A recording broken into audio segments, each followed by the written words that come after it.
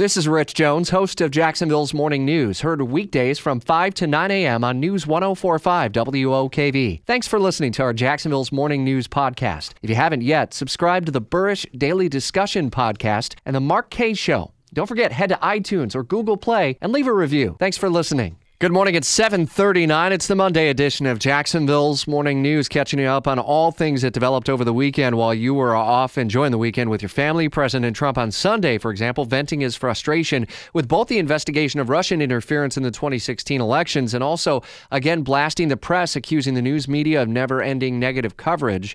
Fox's Rachel Sutherland picks up our team coverage specific with the special counsel Robert Mueller. Notable change, I guess, in that the president had been talking previously about 13 angry Democrats who are supposedly on Mueller's staff, but then raising that to 17 all of a sudden. Has anything changed here? Well, not that I'm aware of. I'm not sure where he's getting the math or exactly how many people are on staff for Robert Mueller. It's interesting that he did say that. And it's interesting, too, that, Robert Mueller himself is categorically, he said he's a Republican. So the president, as you mentioned, continuing going after the press. He also is threatening to potentially shut down the government over border wall funding. There was no shortage of topics for the president over the weekend, and making headlines with that. Now, whether or not he will actually make good on that threat right before the midterms, who knows? The government needs to be funded by September 30th. President Trump's attorney, Rudy Giuliani, making the rounds on the Sunday talk shows and continuing to talk not just about the Russia election meddling investigation, but also the Michael Cohen investigation and some of the tapes that have been out there in the landscape here over the last few weeks.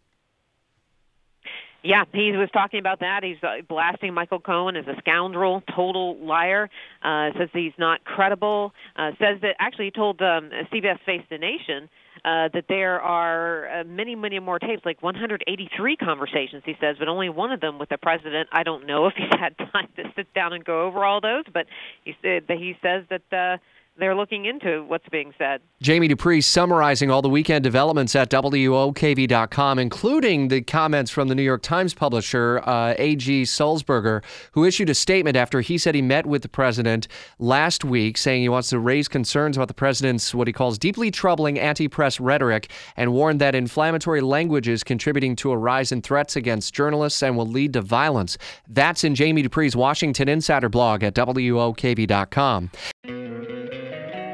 Don't you love an extra $100 in your pocket? Have a TurboTax expert file your taxes for you by March 31st to get $100 back instantly. Because no matter what moves you made last year, TurboTax makes them count. That means getting $100 back and 100% accurate taxes, only from Intuit TurboTax. Must file by 3/31. Credit only applicable to federal filing fees with TurboTax full service. Offer can be modified or terminated at any time.